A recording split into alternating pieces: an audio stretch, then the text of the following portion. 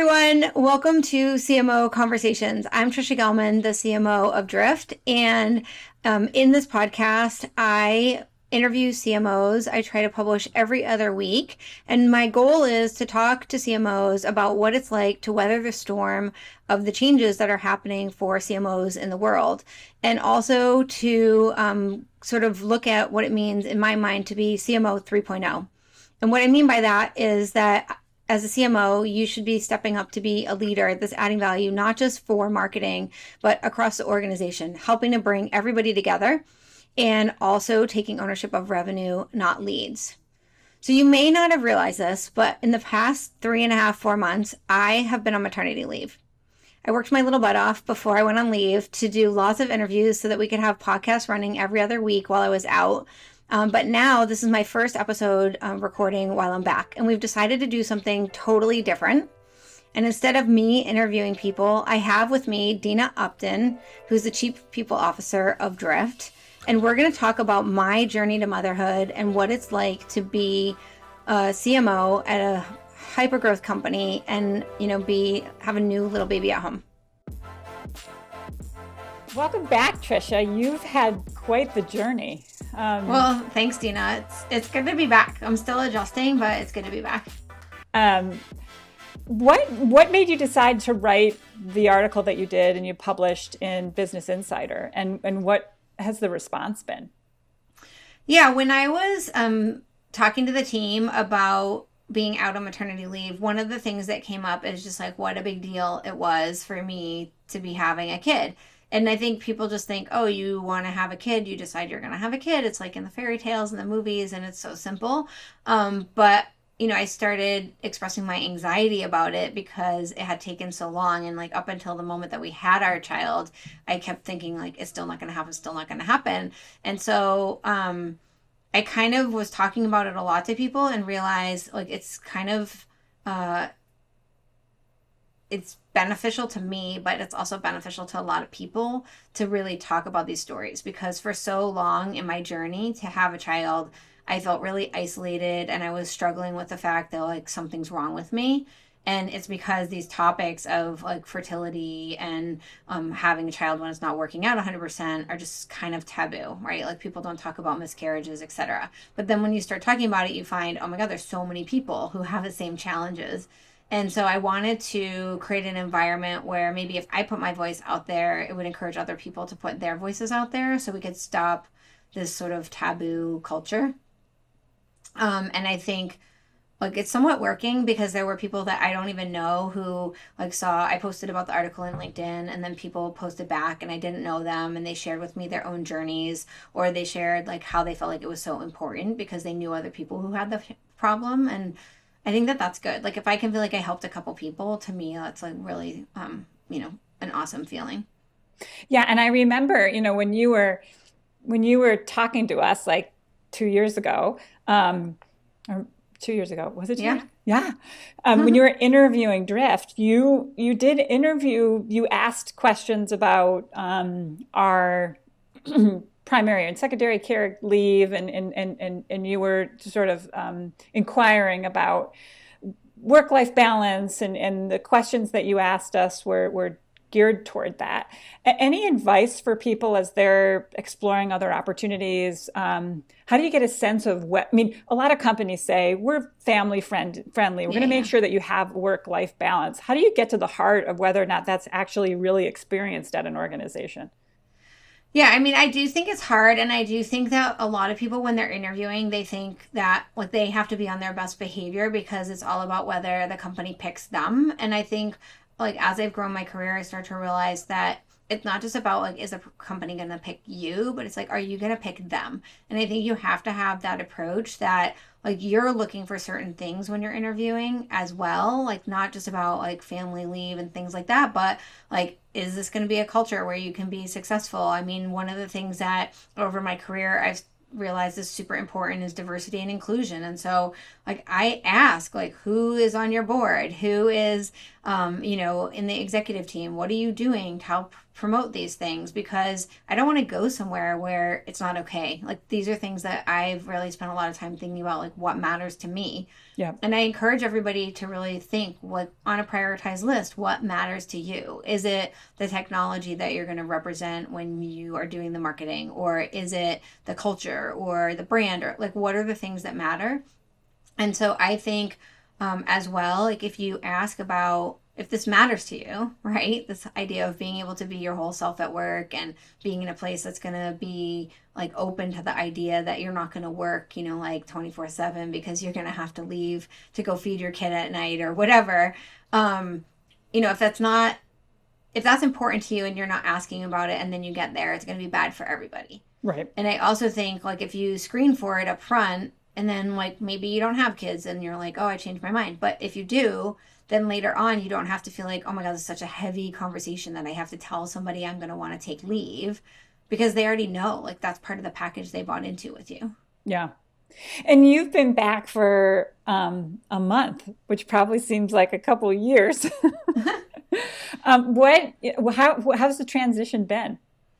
Yeah, I mean, I made the decision that I would literally shut off work when I went out on leave. And I just felt like this is a once in a lifetime thing to like have these early days of my child's life. And it took us so long to get here. Like, why would I try to work while I was also trying to figure out how to be a mom?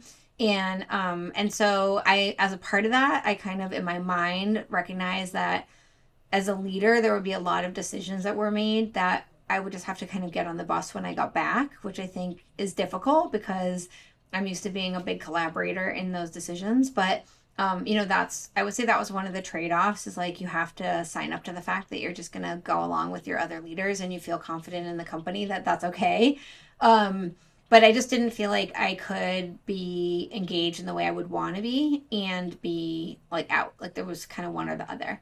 Yeah. And so coming back, it's definitely been really hard, harder than I thought it would be. Like one, I felt like, you know, it's just like, oh, I spent all this time with this child and I've been wanting to have this child for so long. And then now I'm just going to see her like 2 to 3 hours a day or something because they sleep so much.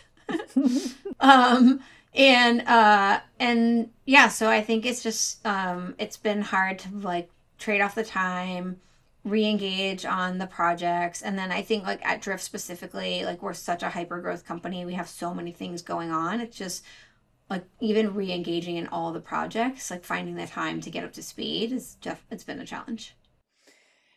Yeah. Did you ever think, like, as you were sort of picturing coming back to work, you're a planner, Trisha. I know that because I know you. But you can't plan everything, right? You can't plan that maybe your child will have trouble eating, or you can't plan. There's Right. certain things you can't plan. How do you emotionally get over that? Because like you're planning somebody else, you're planning a child's schedule that you don't have complete control over, and especially Right. as they're 3 or 4 months old, it's hard to do that. How do you manage it? Yeah, I mean, I think that actually this is the biggest thing. I mean, I think in life, like hopefully you're taking risks and you're putting yourself out there to do new things all the time to have this sort of like continuing learning and growing experience in life, right? And grow your career, grow your experience level, fail on things and be okay with the failure.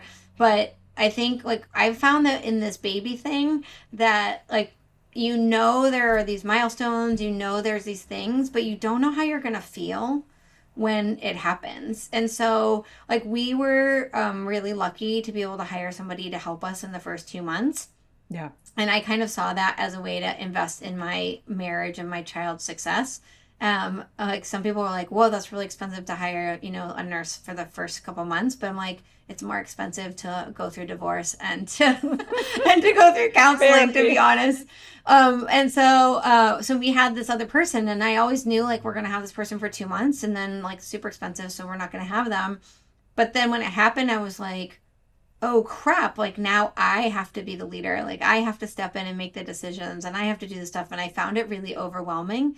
And the same thing when I came back, I'm like, I knew I was going to come back. I knew I would have to go through the challenges of saying goodbye in the morning and coming home and like all of these things. But in the end of the day, like once you do it, like you start to feel what's happening. And it was hard at first because I didn't know like what would bother me. Yeah. And then I realized in the first week that I was having a hard time just like getting up to speed with everything, and I had to realize, okay, like what are the things you really need to get up to speed on, and how can you prioritize those meetings and talking to those people. And then I also realized like I wanted to, be able to like check in with the nanny to understand like what's happening in the middle of the day. So like maybe Right. not be there, but at least like get an update and get pictures. So I asked her to like start sending me pictures and things. So I think it's just like checking in with yourself and understanding like what's really going on with yourself on a regular basis and Right. then being able to pivot. Have you noticed any changes or differences in the way you approach your work, like the way you lead your team or the way you consider kind of marketing in general because of um, the addition to your family and then the time that you've taken away from work? Yeah. Um I don't know yet about like any different way of thinking of marketing. I think like with COVID, what I at first found is that like obviously you have to bring much more empathy into your marketing, into your leadership, into everything. And then I think like it's very emotional having a child and like not being there all day to see like how they're developing and everything. And so maybe that's impacting like I think a lot of what we're looking at right now is like our brand and what does it stand for. And we kind of rebranded the company look and feel before I left in a whole new category. And so I'm trying to figure out like how do we make it resonate at an emotional level, like Right. what we're doing and what our brand stands for. And I don't know that that's really being influenced by like the emotional component of having a child, or if it's just really like where we need to be. Right. um yeah, so it's hard to say that, but I do think on like how I'm working now, I kind of let like the work life overtake almost my personal life with COVID because I was never leaving the house. And it's like, okay, well, I'm here. So, yeah, I can jump on a Zoom. Like, it's not like I'm in my car commuting. It's not like I'm doing something else. And so, before I went on leave, I was working a lot.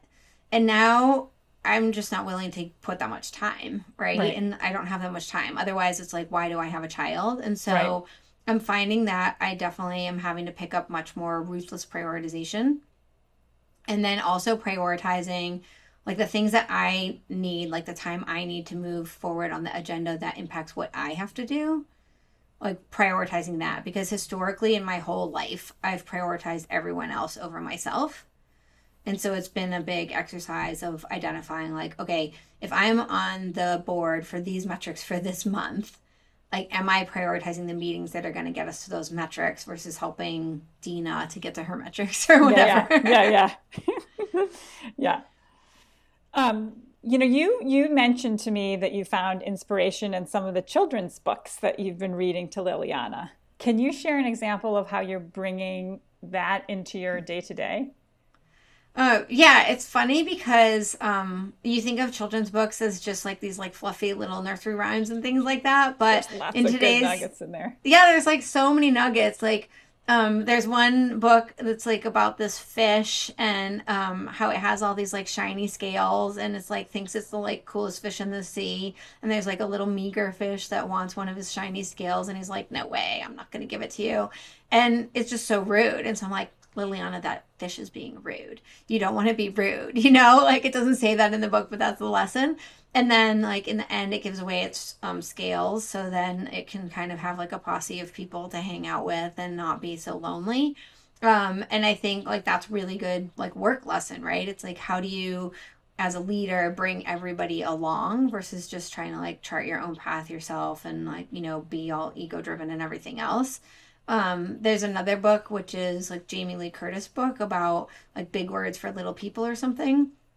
And it has words like impossible and confidence and perseverance. And it's interesting, like when we were talking about perseverance, and I was like, well, you're here because we had a lot of perseverance. And it just makes you realize like the things that matter again, like back to that whole point of what matters. And I think that that's one of my big lessons is about the journey. Like I think that's something that defines me. When I was a lot younger and I started doing Ironman, like our coach was basically talking about how like life is more about the journey than it is about the destination. And that sounds weird because you're like, oh, you're going to do this race and it's like a total destination to get the race checkbox, but you don't really enjoy it if you just focus on getting to the race. Like, you have to enjoy the journey along the way. And a lot of times things don't work out the way you want. So you have to have the perseverance, or at least understand like truly what matters to you and what's on your checkbox list at any given time. Yep. That's awesome. You're the CMO at a hypergrowth software company. You're also the mom of a 4-month-old right now. So time is not necessarily on your side. How do you manage that, Trisha? I know you've been back at work for a little over a month. You talked a bit about sort of delegating to your teams, but any tricks that you have, or thought process or philosophy you have on trying to be really good at both of those things, mom, spouse, all three of those things, mom, spouse, CMO. I mean, I think there's just so many things. And I think that's something about like, as you go through life, like you go from being a single person and being super selfish to kind of expanding your horizon in terms of what it is that you're trying to juggle. And I think for me right now, like for sure, once you have a child, it's like, where do you find time for yourself? And how do you make sure that you do have some of your self time? Because otherwise, if you're not having strength yourself, then you basically can't give to everybody else, whether it's your work or your family or your child or whatever. So generally what I'm trying to do is a couple days a week, get up really early, like 5:30 or 6. And then I am trying to work out for 30 minutes. And then instead of being the person who's feeding Liliana before the nanny comes, like I've agreed with my husband that he does that so I can get ready. Yeah. And I think that's really, I mean, it's even at home, like how are you delegating what needs to get done? And then during the day, like I'm really prioritizing what it is I'm doing, what meetings am I spending time in, where am I giving my time, because I do really pride myself on trying to mentor people and make myself, time for people that I just meet through like LinkedIn, and like listeners here who reach out and say, hey, I'd love to get your opinion on this or that. And so really thinking twice of like, what am I doing with my time? Why am I doing it? Like, what bucket does it fill? Right. And then with my direct reports, I have like a Google Doc that I go through for every one-on-one. So we take the notes and it's really clear, like, what are we working on? And like, that's like a good reference. So, you're juggling so many different things. You can always go back to it. You don't forget something. Right. Right. I think that's really good too. Yeah. And one of the things, I think we talked a little bit about this earlier, but when you were interviewing Drift for this role, you said, or you had told me that relationships were really, really important. So you were interviewing the executive team on how we interacted with each other, how we supported each other. I think, how did you assess? I think you talked a bit about it earlier, but how did you know Drift was this place for the spot for you? Yeah, I think, as a CMO, I think this is one of the hardest things, to be honest, because there's a lot of open positions for like VP of marketing or CMO, depending on the size of the company. But like, there's a whole multifaceted thing, I think, that has to work. Like, you have to find a technology that you're passionate about, because it's a lot of work to be a CMO. And if you're not passionate about what the product is, like, you're up shit's creek. Yeah. The next thing is the team. Like, do you want to work with these people? And do you feel like they are going to be your peers? Are you going to learn from them? Like, are they really going to help to accomplish the goals? Because you don't want to be in a situation where you're the only one who is kind of like on this page of whatever the goals might be. Right. And then, finally, it's like, are you going to have the right tools and materials to kind of be successful? Right? Like, I interviewed at companies where like they didn't have values that made sense, and so there were like no women in the executive team, there was no women in the board, there was no concept of a HR or people person who was helping to push forward on culture. And I'm like, well, I'm gonna fail because you want me to build a high performing marketing team, but like, you don't care about the things that people I would want to hire care about.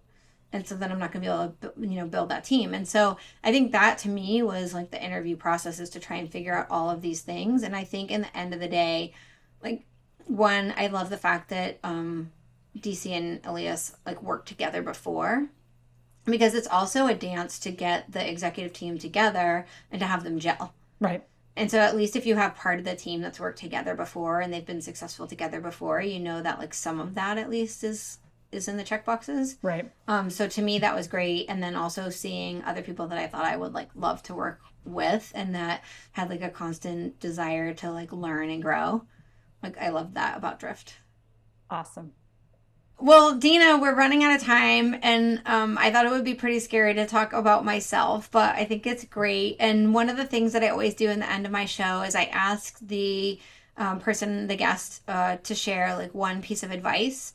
And so I think I have to close on one piece of advice. And I think like we've talked about it a lot, but my piece of advice is really to like check on yourself and identify like what are your priorities. Not what do you want to do, what title do you want to have, but really what are the priorities and the things that matter to you. Is it about bringing your whole self to work? Is it about, working in the most innovative technology? Like what are those things? And then how do you start to carve out your career path to achieve your career goals, but at the same time make sure that you're not sacrificing on those things that really matter to you. Love it. That's a wrap. And I want to thank you all for listening to CMO Conversations, where I am the host and also today the guest. Thank you, Dina, for having this conversation with me. I always love our conversations, and like you're a mom as well. And you always bring like great news about your children and your family to work, which I think, it just lightens the load and helps make everything fun. So thank you for that. Thank you. You can help us promote the show by going into whatever channel you use to download your podcast and giving us 5 thumbs up, 6 stars, whatever it might be. And, spread the word. Thank you for listening. And maybe you're happy to hear that in my next episode, I will be interviewing an actual CMO, not myself. So thanks for being a listener.